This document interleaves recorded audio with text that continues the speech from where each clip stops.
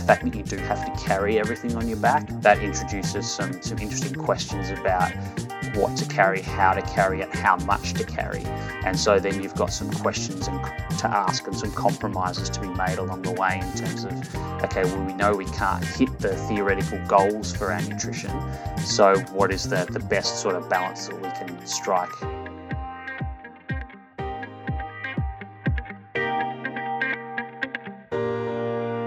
Hello and welcome to the Long Munch, the nutrition podcast for runners, cyclists and triathletes. I'm your host, Steph Gaskell, and as always, I am joined by my co-host, Alan McCubbin. How are you, Alan? Well, I heard you stumble over that intro a little bit, Steph, and I think I'm a bit the same because it's been a long day for both of us in the lab today. We're recording this in the evening. But yeah, another participant done for the sodium study, which is great, and another one for you for your study as well. So yeah, it's great to get those through. But yeah, it's school holidays at the moment, so it's even a bit more of a juggle than usual, trying to juggle kids and work, etc. And I just heard, obviously, you know, we're out of lockdown in Melbourne, but most of the rest of Australia's just gone into lockdown.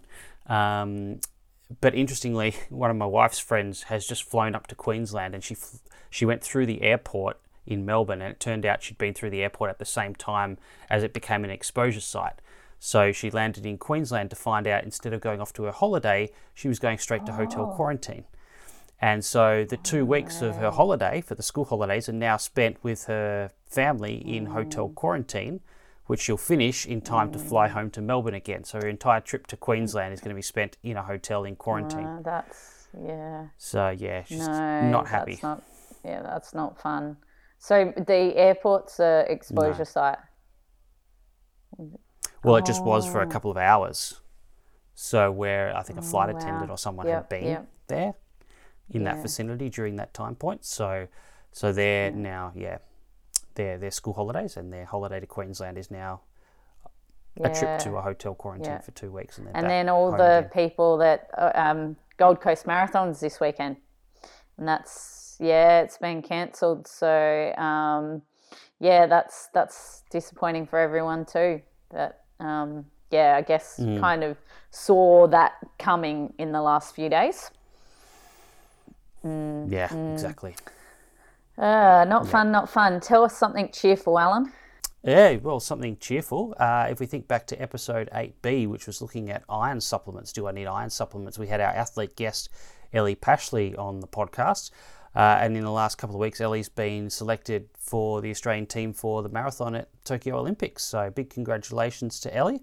And obviously props to her coach, Julian Spence, who was on episode 2B of the podcast as well, talking about his experience running the Marathon World Champs in Doha. Oh, sorry, not 2B, 3B. Yeah. 3B. I'm losing track of all the episodes. I'm up to 15. And how has is Emma Jeffcott qualified? So they announced the team later this week. Okay. Yep. So so we don't know yet. Okay. So they've had a series of races up in Cairns and Port Douglas over the last month. So they're all just flown back into Melbourne, which was probably good timing considering everything that's been happening. We'll wait and see on that one, but hopefully we'll find out later this week. Yeah, excellent. And Alan, you do look like, I know today was a massive day in the lab, so that's fair for you to look a bit upset and tired, but it also looks like you got something on your mind.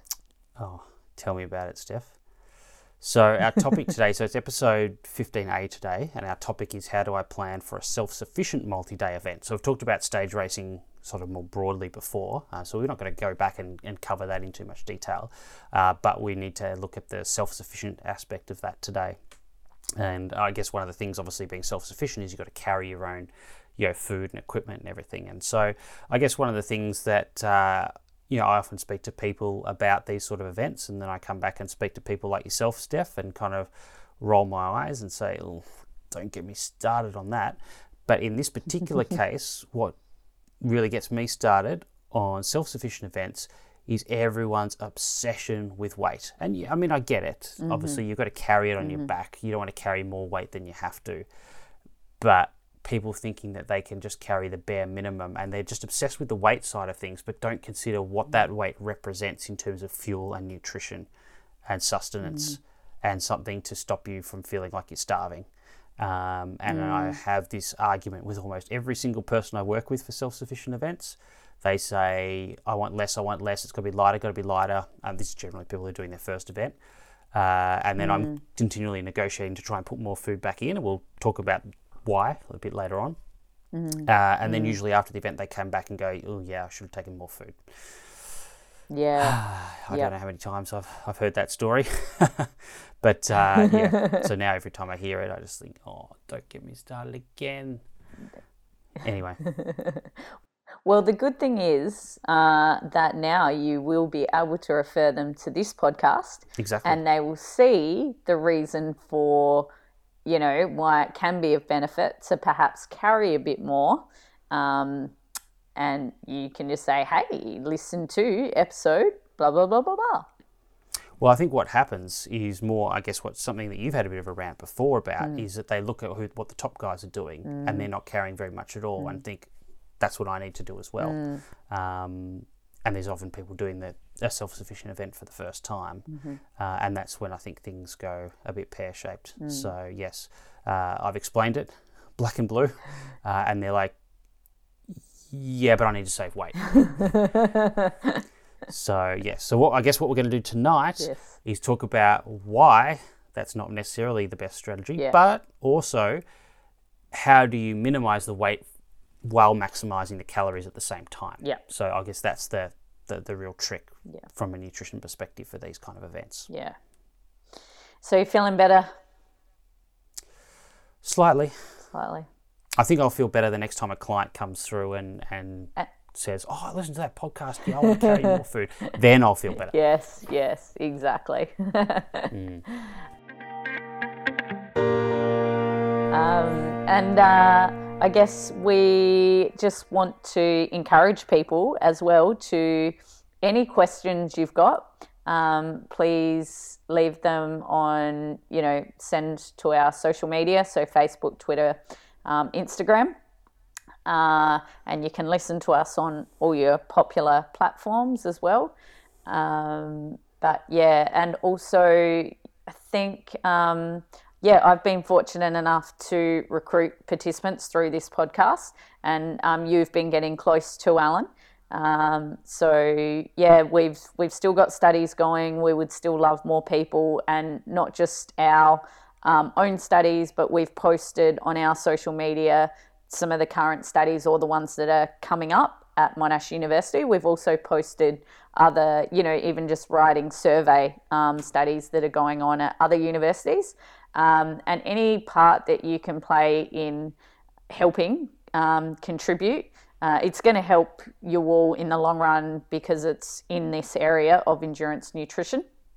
And yeah, I mean, I'm always continually surprised with participants that do get involved. I think, wow, they're amazing for, giving up their time. But I mean, at the same time, it helps educate them, and they always seem to get a fair bit out of it as well from a learning perspective too. And, they get what could cost a lot of money from consults, and they get to spend, some good quality time with us, Alan. Yeah, that's right.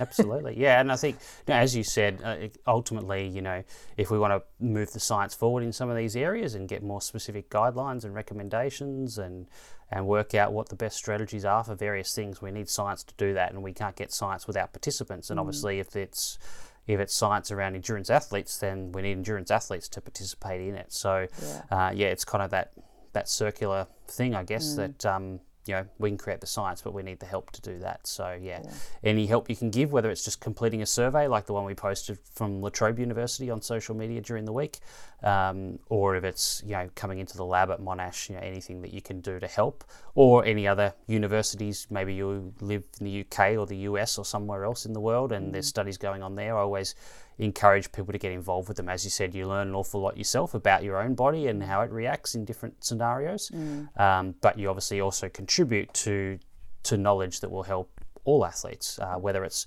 on the health and wellness side of things or if it's on the performance side of things, depending on the study. And so what are we talking about today? So said before, it's episode 15A, and our topic is how do I plan for a self-sufficient multi-day event. So there's obviously plenty of these different types of events around, and we'll get into that in just a sec. But this was a one that we had a query from quite a while ago, asking if we could provide some more information about this particular type of event. It's, I guess, a bit of a unique challenge. One that I think both of us certainly enjoy working with athletes that do these kind of events, because it really takes the physiology and the science, but a lot of logistical and practical hurdles that you've got to overcome as well, and sort of brings those things together, which makes it really interesting to work on, I think, for in our role as sports dietitians. And who are the lovely speakers? Who are the lovely speakers? Well, you're listening to them already. It's us. Oh, gotcha. No guess for this one. We just decided to impart our own wisdom, having done quite a bit of these already. Yeah. So, that's us. And then obviously next week we'll have our athlete guest, which we'll get to at the end of the episode. Yep. Excellent. I'm looking forward to getting stuck into this one. Yep, let's do it. So we are going to talk about self-sufficient multi-stage events and how we plan nutrition for those.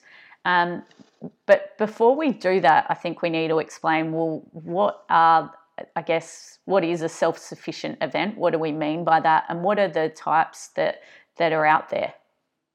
It's obviously an important point, is kind of defining those things. And I think obviously people have done multi-stage events that are self-sufficient before will kind of intuitively know what that is and what that means. But for those who may be considering it or haven't before but might want to in the future, it's obviously important to know. So a self-sufficient event is generally regarded as an event where you have to carry all your own food with you, and usually clothing and equipment and things as well. So you've got a pretty large pack compared to what you would normally run or ride with, and you've got to carry all those things, provisions along the way. There can be some events where also you drop food just in, like, literally in bushes or somewhere where you're hidden somewhere where you collect along the way, like food drops, where there's no physical crew or people there to give it to you, but you pick it up along the way. So that can be the case as well. But in both cases, there's kind of an emphasis on that kind of aspect of self-sufficiency. I guess in terms of the sports or the disciplines where you might see this, there is a variety. I guess the ones that people tend to think of are the multi-stage ultra marathons that are self-sufficient. So races like Marathon des Sables, the Race the Planet type of multi-stage events as well. And they all have a particular kind of formula around them. So generally speaking, all of those events will have specific rules and regulations around what you have to take with you, obviously mandatory equipment and safety gear and that kind of thing. But from a food perspective, most of them have a 2,000 calorie a day minimum that's required to be carried at all times. So if it's a 7-day race, you're required to start the race with 14,000 calories worth of food. And then by the next day, you still have to have at least 12,000 left in your pack. So you have to have at least 2,000 calories per day for every remaining day of the event. So you can have a lot more than that, and we'll talk about that as we go through, whether it's better to carry more or less. But that is kind of the minimum. But there's other types of events, both competitive and non-competitive, that might be self-sufficient. There can be some adventure races that have that aspect to them, but also a lot of things like expeditions and non-competitive things, bike packing adventures and those kinds of things. Obviously hiking, or some sort of really off-trail wilderness kind of running and that kind of thing can be self-sufficient just because of the remoteness of the area that you're going into. You just can't access it with support crew and things like that. So that certainly can be the case, and I've been involved with a few sort of charity events as well, where people have either running or cycling that's got sections or the whole thing where it's fairly limited access from support crew and things, where people have to be self-sufficient for at least part or in some cases the whole event for various reasons. Yeah.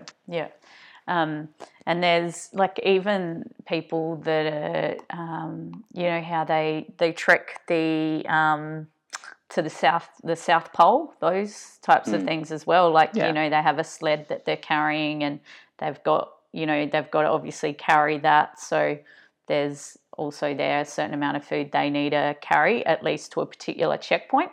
So there's races that are done there too. So quite extreme environments that we're looking at. So what's similar or different compared to doing those events when they're supported? Yeah. Well, I guess if we start with the similarities, I mean, I guess at the end of the day, the physiology is the same. Physiology is physiology, whether you're running, cycling, whether it's self-sufficient or supported. And so therefore, I guess all the basic recommendations or goals that we're trying to achieve from a nutrition point of view will be exactly the same. Fueling before and during, the hydration aspect, recovery optimization, which we obviously talked about in our previous episode with Isabella Russo and Richard Bowles. So all of those aspects will be kind of universal. I guess what is different, though, is the logistical challenges, the practical stuff that makes achieving that optimal recovery potentially very challenging, depending on the environment and the particular rules, regulations, logistical restrictions, etc. I guess one of the unique challenges of self-sufficient events is the load carriage aspect, the fact that you do have to carry everything on your back and a lot more than you would in a supported scenario. And so that introduces some interesting questions about what to carry, how to carry it, how much to carry, which we'll obviously unpack in this episode today. Yeah. And so because of this issue with load carriage and self-sufficiency, it's not uncommon in these self-sufficient events that you really have insufficient food and nutrition to optimize performance and recovery. There may be situations where you can more or less get there, but most of the time that will be very difficult. And so then you've got some questions to ask and some compromises to be made along the way in terms of, okay, well, we know we can't hit the theoretical goals for our nutrition. So what is the best sort of balance that we can strike between the logistical aspect and the sciencey physiology stuff? Yeah. And I think what we can sometimes see, what can be common, is that many individuals doing these events can often go lighter and skimp on nutrition because I think they perhaps prioritize, obviously some of that equipment aspect, or thinking that, okay, well, obviously if I've got a lighter pack, then it's less effort for me. Yeah, definitely. And I think and certainly I think this is universal, probably 100% of people I've worked with that do self-sufficient events, whether it's competitive or not, is that there's a real obsession with pack weight or load carriage and trying to minimize the amount of weight to carry. And that makes perfect sense. You can understand why people would have that sort of mindset. If you put a backpack on your back, the more you fill it up, the more uncomfortable it's going to be to run. And you can imagine from a performance point of view what that's potentially going to do. So yeah, totally understandable that people would focus particularly on that. I guess the question that then raises, and this was something that came up certainly on my radar. We did myself and a couple of other sports dietitians, Greg Cox and Liz Broad, did a sort of case series, so a study of 5 different competitors in Marathon des Sables that we'd done the nutrition planning for, and sort of compared notes in terms of how that planning worked out. And then also the feedback from the athletes themselves in terms of their experiences. And one of the questions we raised in that case study was this question, do you carry more and have better nutrition so you get better recovery, better fueling, Or do you skimp on the nutrition and have a lighter pack but suboptimal fueling and suboptimal recovery? Like, what is actually better for performance? And it's not actually a very easy question to answer. Everyone has an opinion on it, but there's actually very little science in that area. Yeah. And so is the extra energy cost of running, is that kind of simply just requiring you to carry more food? Yeah, it's an interesting question, and obviously one that Richard Bowles raised with us last week on the podcast. If you're carrying this extra food to get the extra nutrition, then isn't that just requiring you to expend more energy and burn up the extra calories that you're carrying? So I did a bit of number crunching on this just to try and put it into a little bit of context. So there are a few studies that have looked at, I guess, the energy cost of carrying extra weight on your back while you're either walking or running. So obviously it's an area that the military, for example, are very interested in because they have a lot of equipment and supplies that they have to carry with them. But there's also been studies in the context of things like adventure racing as well.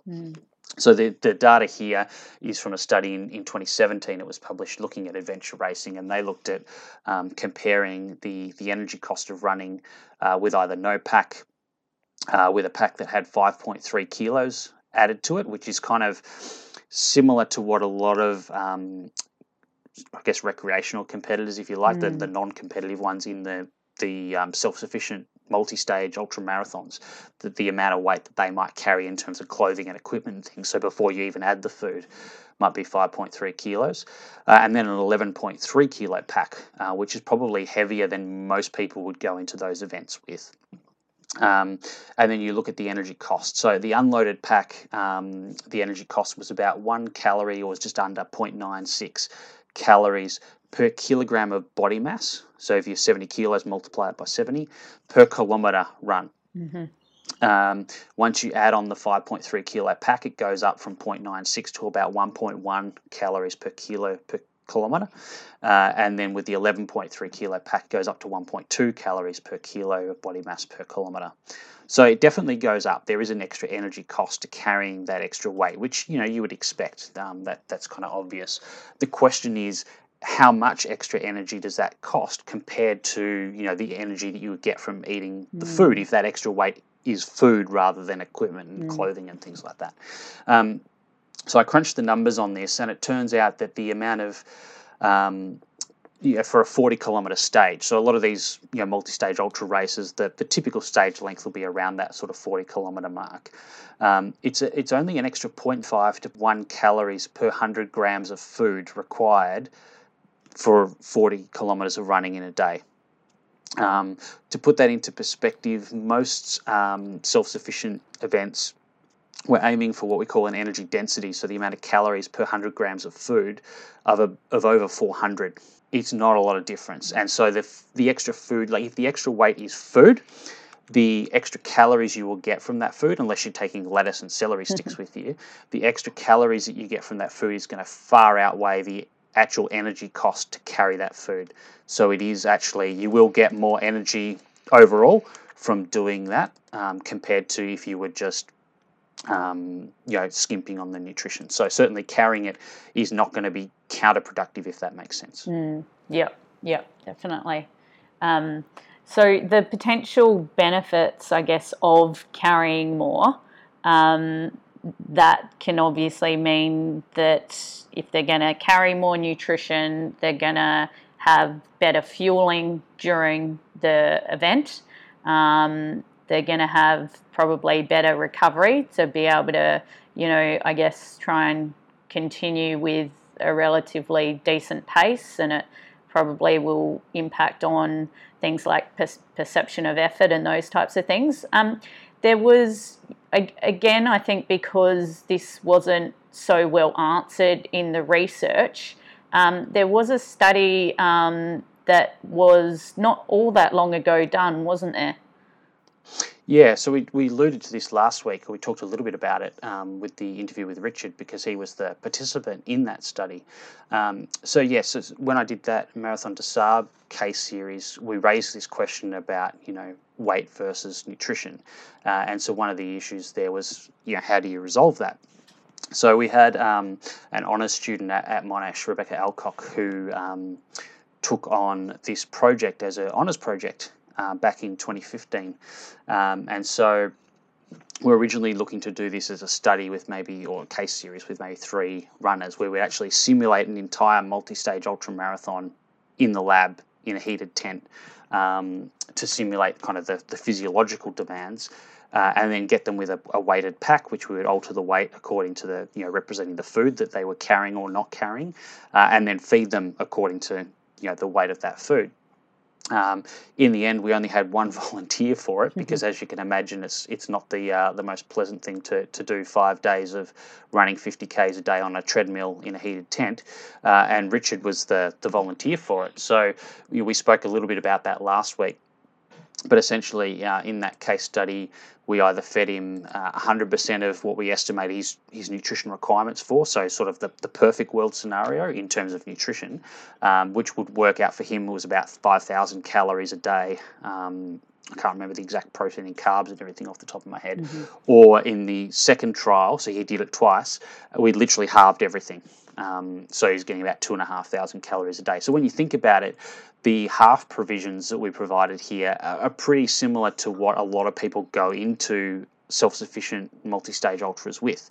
It's still greater than the minimum requirement from the regulations for most of the running events. And most people are usually aiming, I find, when I speak to people, at around 2,500 calories a day is not unusual. But that was the half provision. So the other one was literally doubled from that. And what we found in that, Richard talked a bit about it last week, is that when he had the 5,000 calories a day, he certainly felt a lot more full. He struggled gastrointestinal-wise to tolerate the volume of food that he was having. But the flip side to that is both physically and psychologically, he was so much better off. So the amount of time that he actually had to slow down and walk for recovery during that 50-kilometre run was a lot less when he had the full provisions.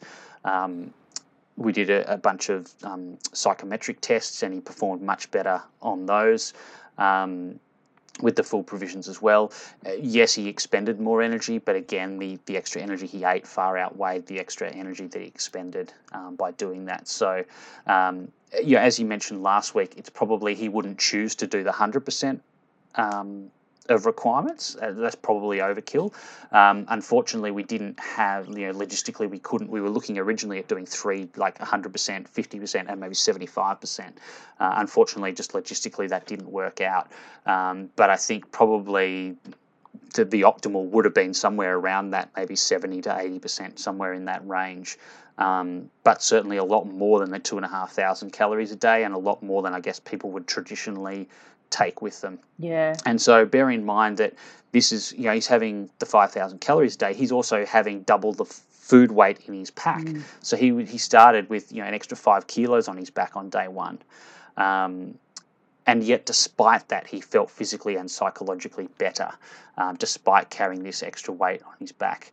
I guess one of the things to also consider in this with the multi-stage events is that, yes, you might have a pack that's 5 kilos heavier on day 1, but day 2, the difference between the full pack and the lighter pack is less, and it gets less and less until the last day. The difference is probably less than half a kilo.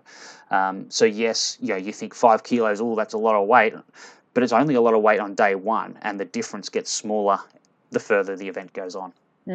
I think I'm just having a look actually at the case study where you've been talking. So the total pack weight on the first day, it seems, was about 9 kilos, but then on day 5, it went down to obviously about 6 kilos. Whereas when he did the full provision, that was 14 kilos, and then by day 5, it went down to about 7 kilos. Exactly. Yeah. And so what we did there is we had a fixed amount of weight in the pack that represented clothing and equipment. Yes, and then the additional weight was the food weight. Yes. Yeah. Yep. So you've got about 4 kilos to start with food weight on the ration, and then 9 kilos, with the full provisions. And the ration intake, the carbs were about 550 grams, whereas when you did the full provisions, it was about 1,100, 1,200 grams.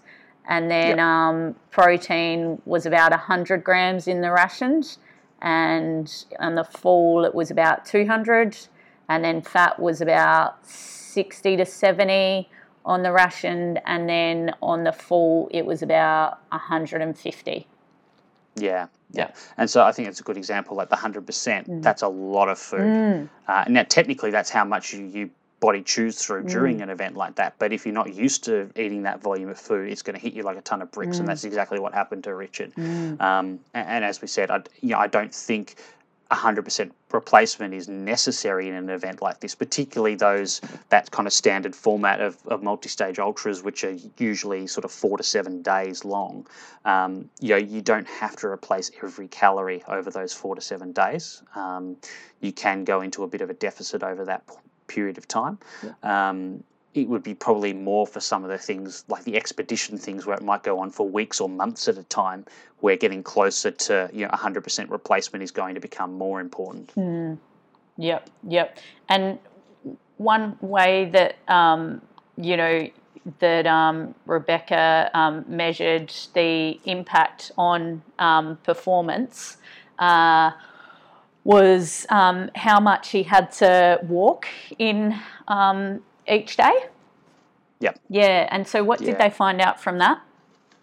Yeah, so on average, I can't remember the exact figure off the top of my head. You might have it in front of you there, but I think it was about 20 minutes a day more that he had to walk for recovery when he had the half provisions compared to the full. Yeah. So he was going at, I think it was 60% of his VO2 max, which I think for him was about 8.5 kilometres an hour. Oh, no, it might have been 10 kilometres an hour off the top of my head.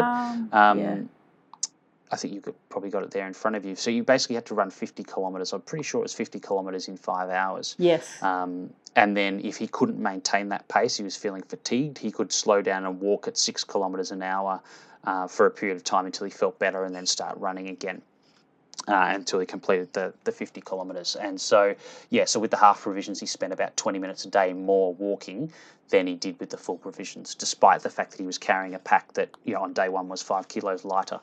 Yeah. So that's that's quite a difference that can make. So in terms of, I guess, so some of the things that he experienced not only was the detriment in physical performance in relation to not getting in as much, and then obviously the impact that effort was much more. He kind of was. He even mentioned thinking about food a lot more. Then when he had then the full provisions, like you said, it was going just to be able to make that example, it was 100%. So it became really uncomfortable for him to tolerate that amount in his gut. But you probably don't need to do the full provision. What happens in the events like where you perhaps don't get as much energy intake in and you start to become really hungry?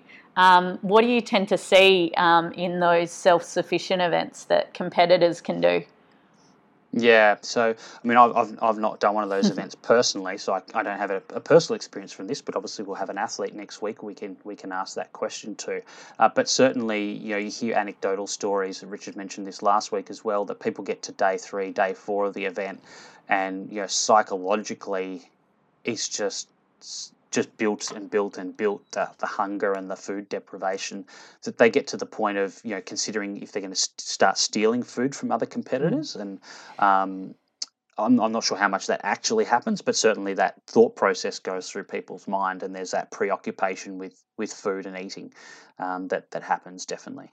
Yeah, I heard actually, because our supervisor Ricardo Costa has done the Marathon des Sables, and I've listened to his experience of it, and he said they actually do, like they barter.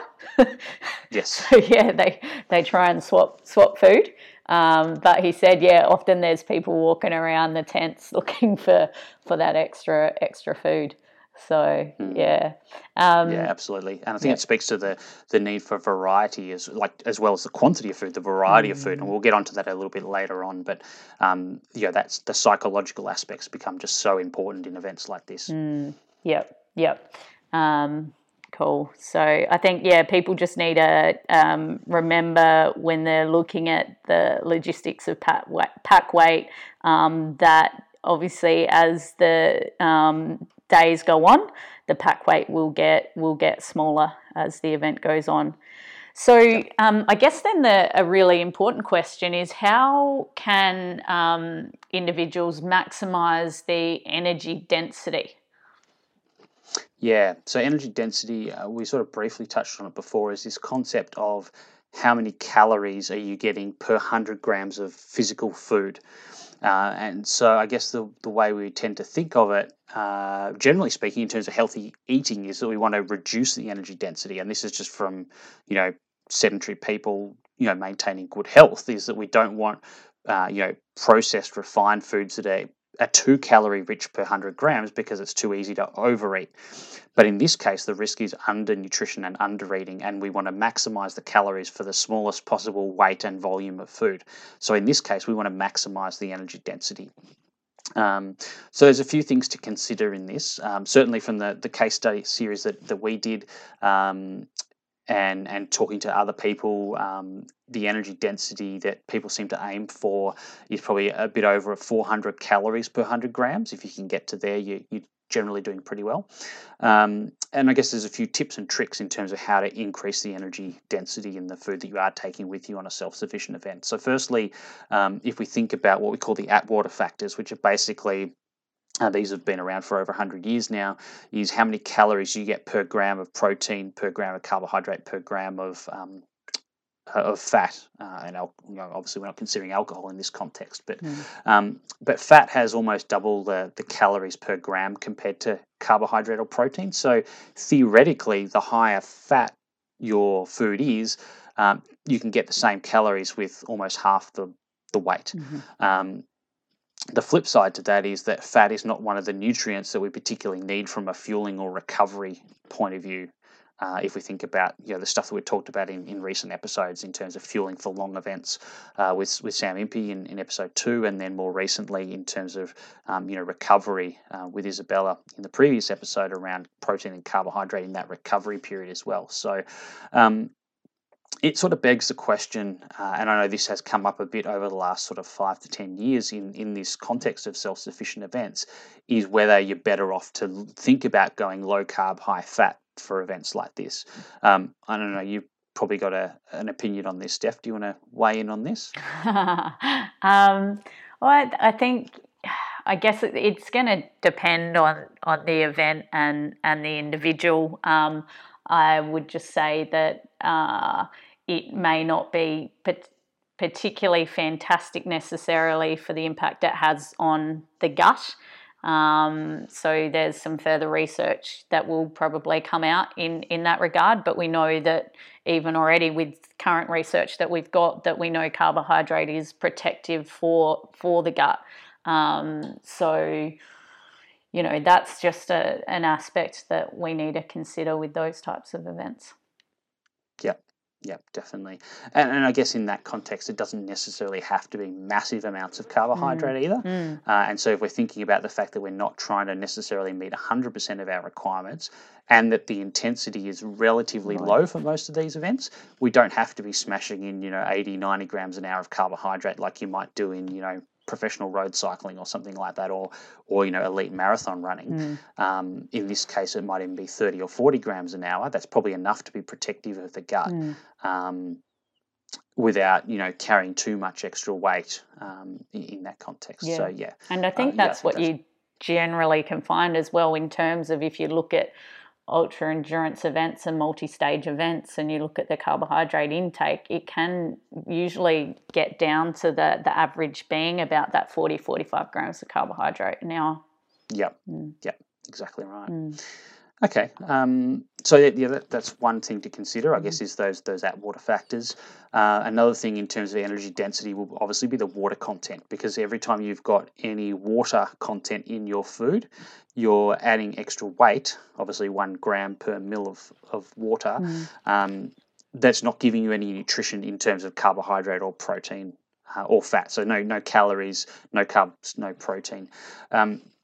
Water in these events, we didn't mention it earlier, but is usually provided by the race organisers in most of these events. The only exception might be if it's like a solo expedition type scenario that you're doing, so not a competitive event, where you have to source your own water along the way, where you may actually have to carry a bit more water, because there might be times where there's going to be a long time between potential water fill-up points. But generally speaking, in the racing scenarios, you're provided with water along the way, and it's usually more than sufficient. So from that perspective, again, to increase the energy density of what you're carrying with you, really trying to minimize the water content in whatever you're taking. So, for example, if you're thinking about protein sources, people might go, "Oh, a tin of tuna." Well, the tuna sitting in oil or water, particularly if it's sitting in water, that's extra weight that you're carrying around in your pack that's not contributing anything in terms of calories or protein or carbs. So going for dehydrated meats, jerky or salami sticks or something like that is going to be a much more weight efficient way of getting in the same amount of protein. You can go to the full extreme of like powdered everything and dehydrated everything.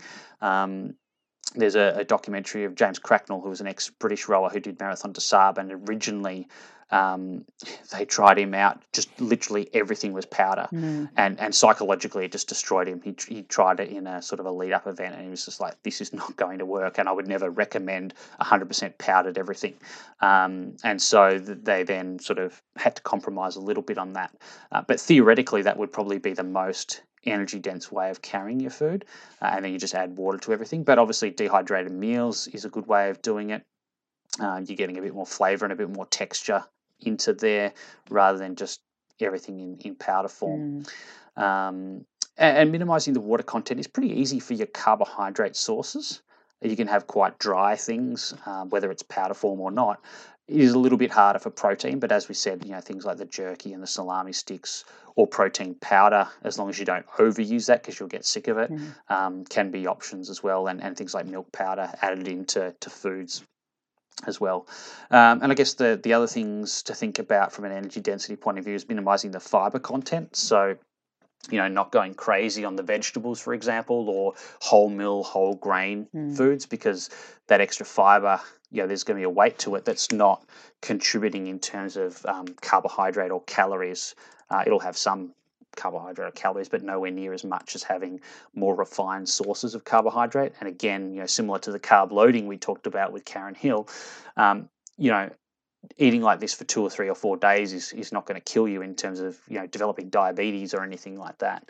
I guess the one thing that you do need to think about, particularly if the 4 or 5 days becomes 6, 7 or longer, is the chance of getting constipated because of this. And obviously that's not going to be a pleasant experience when you're out in the desert in a multi-stage event. So we do want some fiber in there, and it's just a bit of a balancing act. But I guess just making sure we don't go overboard with the fiber, which again we've discussed in previous podcasts, but equally important in this context here.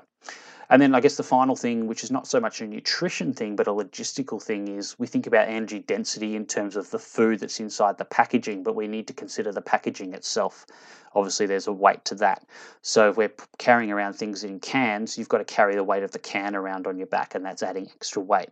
So thinking about the choices you make, and even taking things out of their original packaging in some cases and repackaging them into Ziploc bags or other sealed things. One, you might be able to mold it to fit in terms of the space and the shape better than its original packaging, provided it doesn't destroy whatever it is.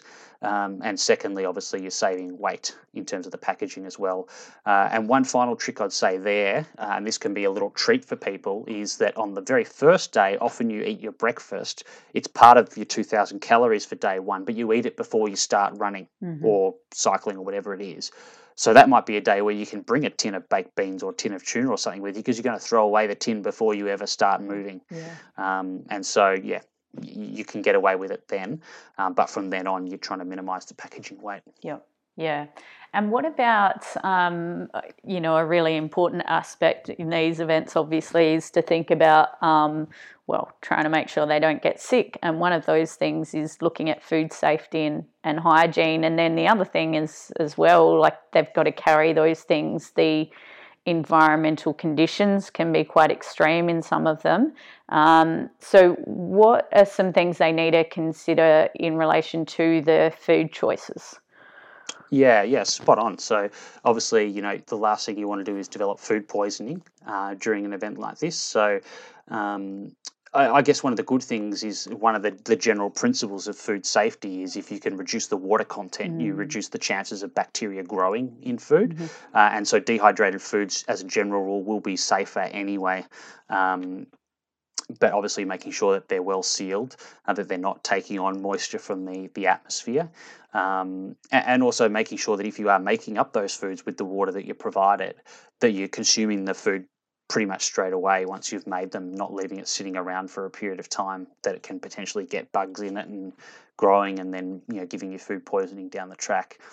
The other thing is, and I know you've talked about this before, Steph, is if you're using hydration bladders, making sure you clean those out well, particularly if you're going to put sports drink or something with carbohydrate in them, is that can then grow bugs either in the bladder itself or in the line that runs to your mouth. So making sure you've got the ability to clean those out, or consider not using sports drink in the hydration bladder and getting your carbohydrate from other sources possibly as well. Yeah. Anything else you want to add around that? I remember you telling me something about M&Ms. Yeah, so this is not so much a food safety thing. This is more preventing a backpack full of sticky, messy food. Yeah. Now, obviously, again, if you're minimising the water content of foods, you're going to have less chances of sticky messes, I suppose. But some people will bring things like energy gels with them. Some people like to bring chocolates. You mentioned, I think, in a previous episode, when you did the Trans Rockies race, Snickers bars and things like that. Yep. The problem with something like that is if the packaging bursts, or even if you're opening it to eat it and it's been in a bag in the sun for a long time, you're going to have a sticky, gooey mess, and no one likes that. So one of the things that a lot of people use to get sort of some really energy dense food in, and getting things like chocolate as a bit of a treat, but also as something that's high in calories, are things like M&Ms, because they're not going to melt. They're covered in the shell around the outside, so that's protective. Even if the inside bit's melted, it's not going to make a mess everywhere. So that's a good one. Obviously, when you are packaging your food, lighter packaging is better in terms of weight, but just make sure that however you pack it and however it's packaged is not going to result in the things getting crushed or squashed or broken in a way that makes it non-edible anymore, or choosing foods where it doesn't really matter if it gets crushed. Things like potato chips, for example, if they get crushed up, well, you're eating potato chip crumbs, but they're still going to taste the same. It doesn't change the nutritional value or the ability to consume them. So that's not a bad one. Nuts, the same kind of thing. So foods are a little bit more indestructible, I guess, or if they get damaged, it doesn't really matter too much, is important. Yep. You mentioned the extreme environments, and often a lot of these events take place in very hot environments, desert-based races. MDS is obviously an example of that, but there's other ones. One of the things that certainly is an issue is food texture, and we discussed this, I think, with Kev Ferguson, with the old school power bars, that they're very temperature sensitive. Too hot and they become a sticky, gooey mess. Too cold, they become so hard you're going to break your teeth trying to eat them. And so again, thinking about foods that are going to be fairly stable in terms of texture, whether it's really hot or night times in the desert it can get really cold. So you have both extremes potentially to contend with. So have a think about your food choices in terms of things that are going to tolerate very hot or very cold environments. Gels and sports drinks are another one that people don't necessarily think of, because they're going to tolerate the environment, but it doesn't necessarily mean they're going to be pleasant to consume. And when we did the case series with the MDS competitors, it was one of the things that came up over and over again in that was that, once you put sports drink in your bottles, you're carrying your bottles usually on your shoulders, fully exposed to the sun. And then that becomes like hot tea after a little while in running around in the desert.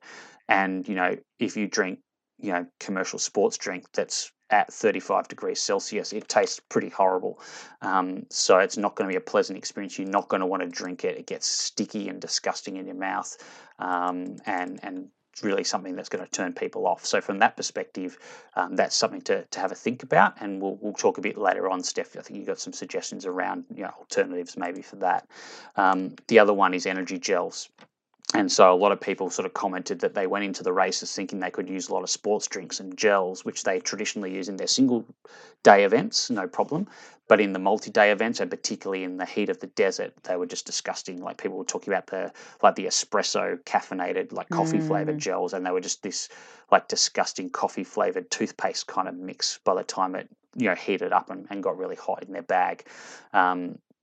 So yeah, things to think about. And the other thing, I guess, that came out overwhelmingly in that case series, and also from other people I've worked with anecdotally, is that the flavour fatigue, particularly in a hot environment, kicks in really severely and much more than people anticipate. And so their preferences switch very quickly from sweet foods to savoury foods within a couple of days in that kind of environment.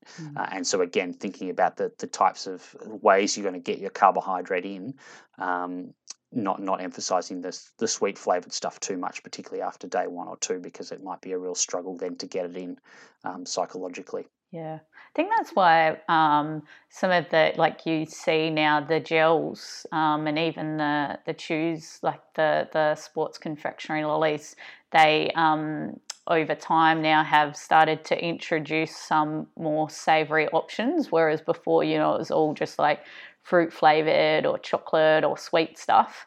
Now you see like things like pizza margarita, maple bacon, ginger ale.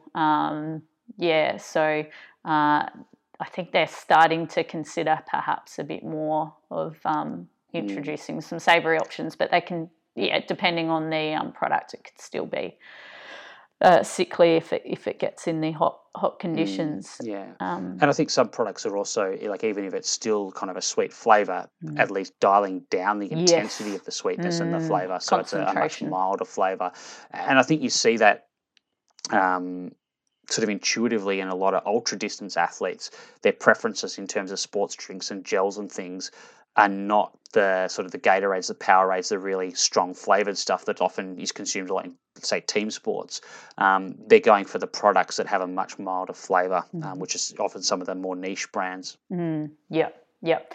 And often in these events, there can sometimes be, I guess, mixed messages on hydration and or sodium. So can you explain, I guess, some of the cautions we need to be mindful of in these types of events?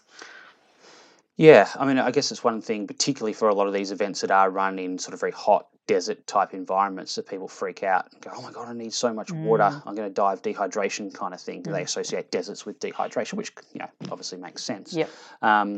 In each of these events, in the majority, unless it's a solo expedition or something, the competitive events, water is generally provided, and it's provided at the start of the day, the end of the day, and checkpoints along the way in most cases.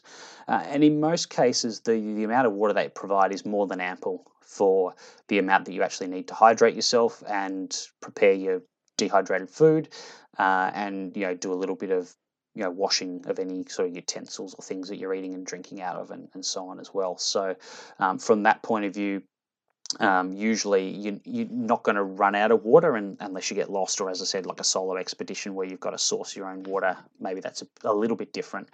The flip side to that is, because the intensity is relatively low in these events, there is a risk of overhydration and developing hyponatremia, and this has been shown in some multi-stage events where there's been studies done, where people have actually taken blood samples, before and after stages, that, as time's gone on, their blood volumes actually got bigger, and their blood sodium concentration has tended, if anything, to go sort of lower.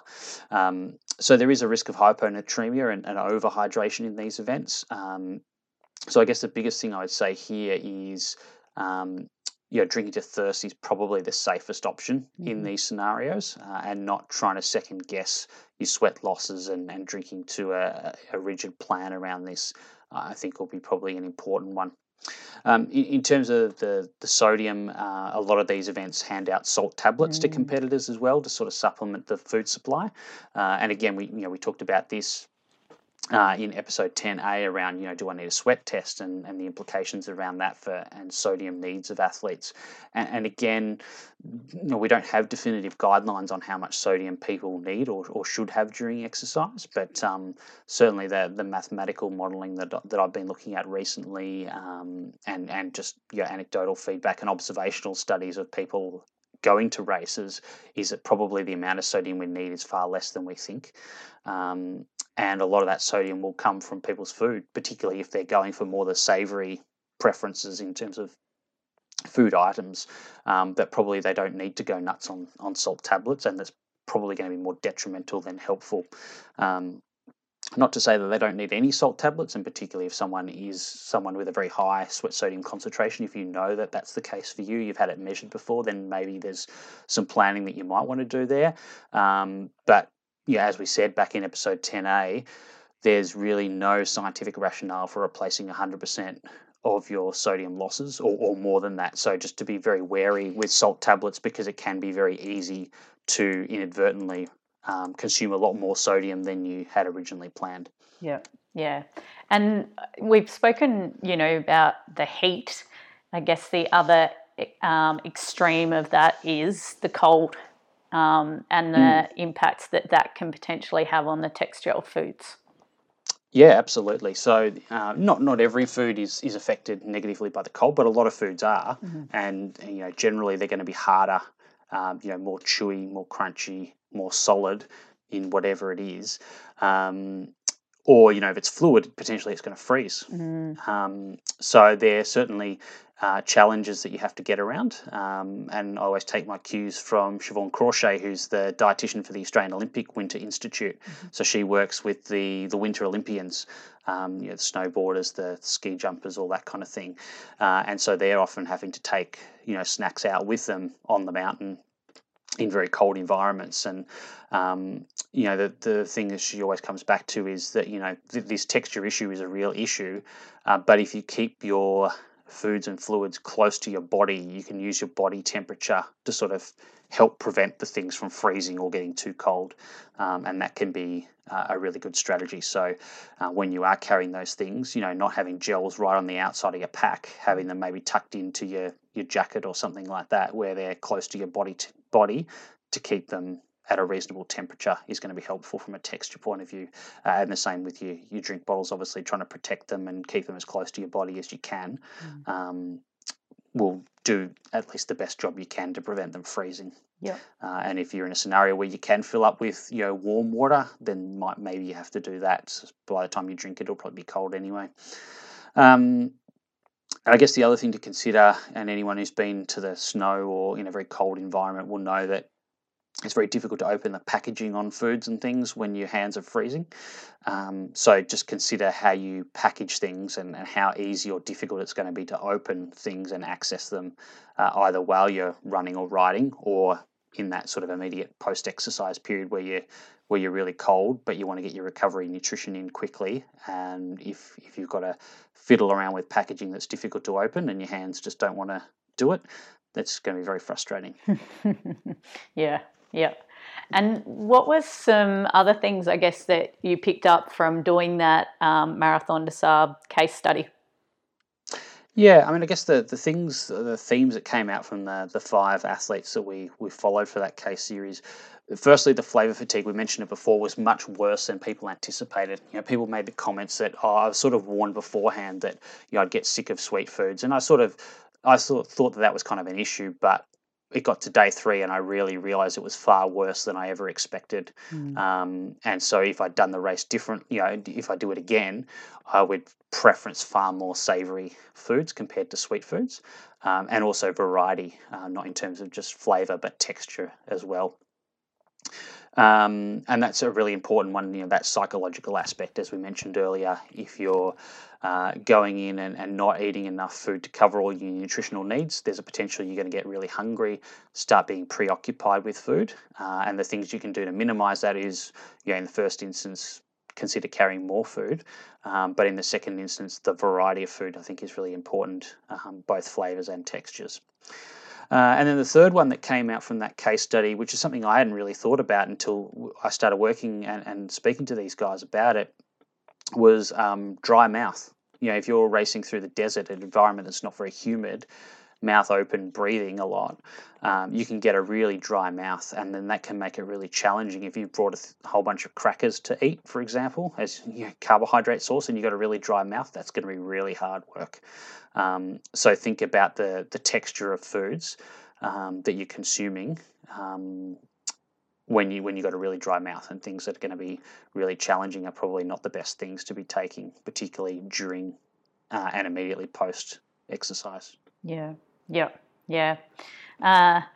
And then I think just some of the other things to consider, which you've mentioned, is there can be a loss of appetite as well, potentially, and that can be a loss of appetite. It can then what you need to think about is, well, what are some easy ways for me to still be able to get in that energy intake without, I guess, filling me up too much. Loss of appetite can really, obviously, if you've got that and then you're suffering from that, that's really going to be detrimental to your energy intake. And as we know, having good energy intake will help improve your performance and being able to get through the event. Do you have any particular tips in terms of if athletes do lose their appetite in these events? And did you see that happen in the case series? Yeah, I think it's very individual. So some people have no problem eating, a full meal after stages, even, 4, 5, 6 days into an event, whereas other people, really struggle with it. So I think it's identifying where people kind of sit on that spectrum, if you can, from previous experiences, if they've done races in the past, or from doing back-to-back days in training as well, as much as you can, to kind of replicate that experience.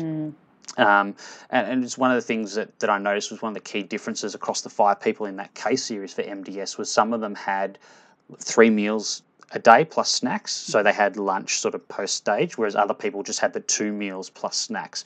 And so I think the biggest take home there would be, think about what you're going to be eating in the hour or two immediately after you finish a stage, and that's where you need to be thinking, okay, am I likely to have loss of appetite, in which case I need to keep this really compact. That's where maybe using the protein powders and the maltodextrins and things like that are going to be really useful to get a lot of protein and carbs in for the minimum volume of food. Whereas if you're someone who's likely to be hungry post stage, then maybe you're going to use a dehydrated meal, which is going to be a bit more filling, a bit more sort of variety of flavour and things. And that's because you're actually looking forward to it, whereas some people just don't want to look at it. But it's really important from a recovery point of view that they do get something in. Yeah, exactly. And they might start off first with those snacks, to then, when their appetite can start to resume, they just need to get some stuff in, and then they could have that potential dehydrated meal. And as you said, needing to just really, the plan that you then start and implement that in training in those back-to-back long sessions, and so you just get an idea of how you individually are responding. The other thing that you mentioned as well is that nuts can be obviously really energy dense, high in fat, so they can be quite weight efficient, don't take up a lot of space. They're not super heavy in obviously the carbs or protein as such, but they can contribute to energy intake. And then the other one that we've spoken about is maltodextrin, which is a carbohydrate polymer, and it doesn't have much flavour to it. So often what we see, Alan, is we often hear people saying how, they just get sick of, and we've spoken about it, that's sickly sweet taste. but then we still are trying to get in some carbohydrate for them. One really clever way of being able to do that is to use this maltodextrin, which is just like a white powder, and it's getting in the carbs, but it doesn't have much flavour. So either the individual can add some flavouring or whatever flavour they want to it, or they can just keep it as not having much flavour to it.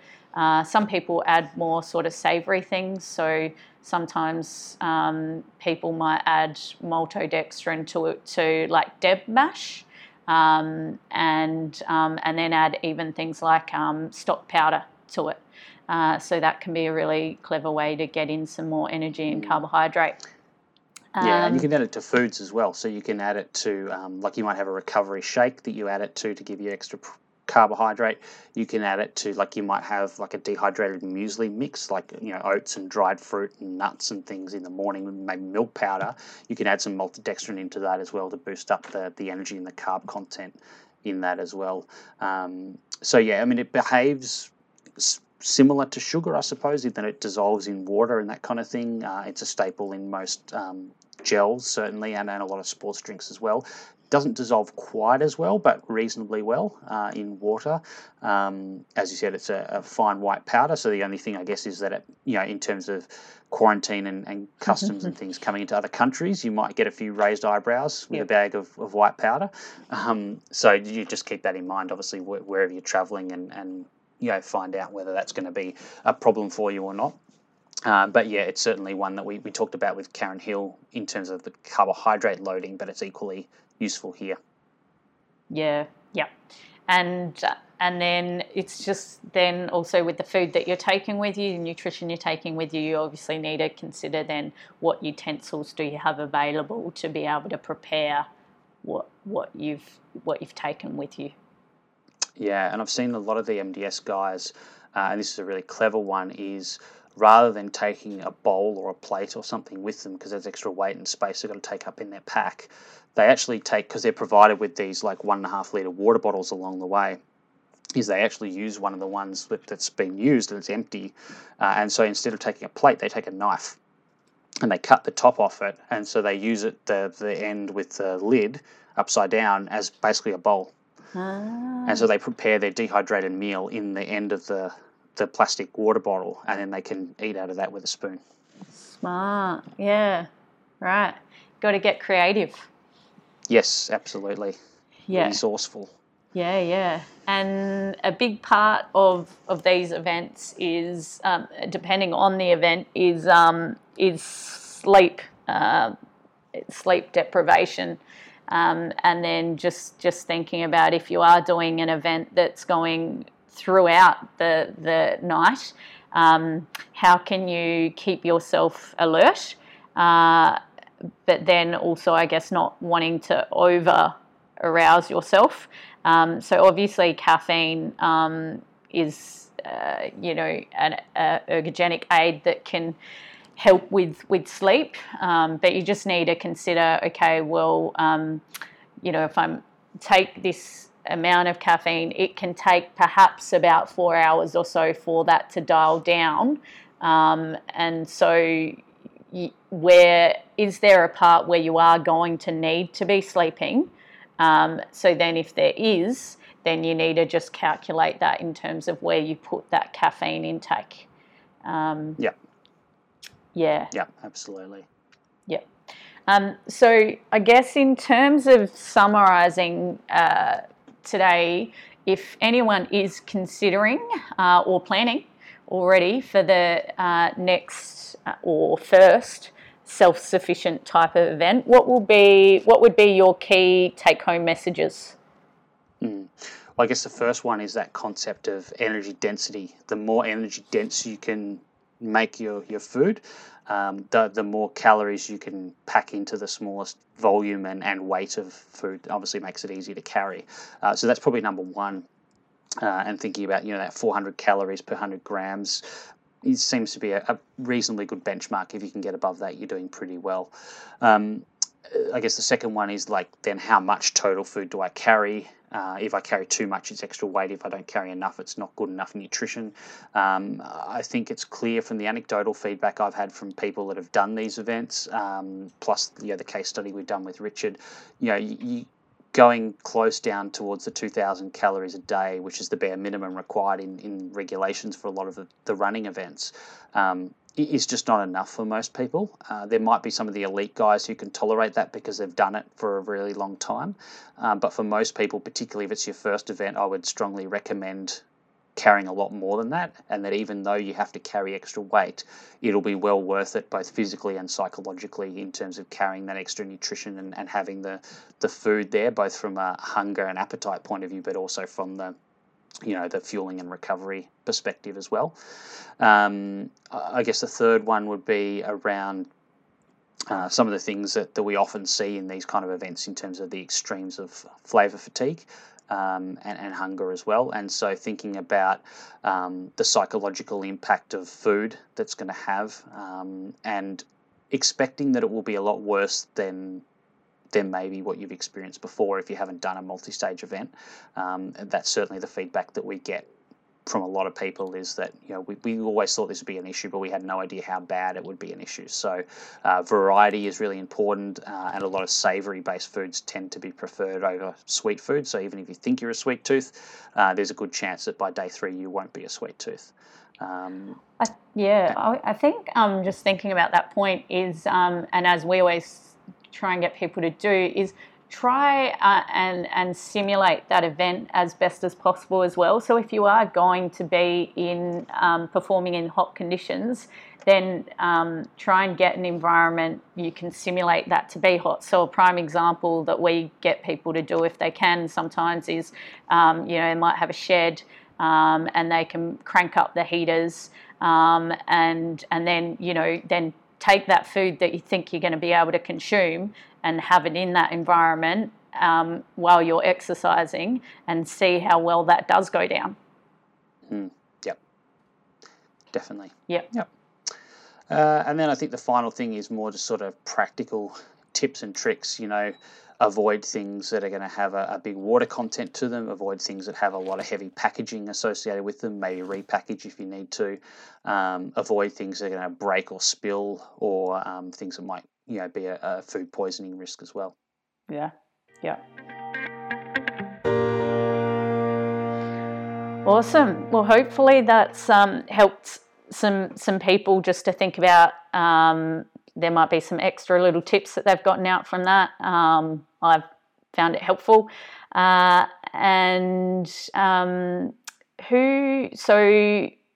our next person that we've got on after this one? Yeah, so obviously we wanted to get an athlete's perspective on someone who's done a self-sufficient multi-stage ultra marathon. So we're having from the UK Ironman triathlete, but also an ultra runner, Jodie Moss, who's joining us next week on the podcast. So Jodie did Marathon des Sables in 2019. Cool. And I think she was the 8th ranked female off the top of my head. Impressive. So she's done pretty well. And we'll get her take on a lot of the issues we discussed today, and her own experiences of those, and obviously what she saw from other competitors around her, and some of the other practical tips and strategies that she's learned along the way. Perfect. Looking forward to it. Indeed. So, we'll see everyone next week. If you have a suggestion for a topic or an episode that you'd like covered on The Long Munch, you can obviously hit us up at The Long Munch on Facebook, Twitter or Instagram, and feel free to provide any other feedback. If you'd like to give us a podcast rating on Apple Podcasts or a review on there, we'd certainly appreciate that as well. But otherwise, enjoy your week, everyone, and we'll see you back here next week for our episode with Jodie Moss. See ya.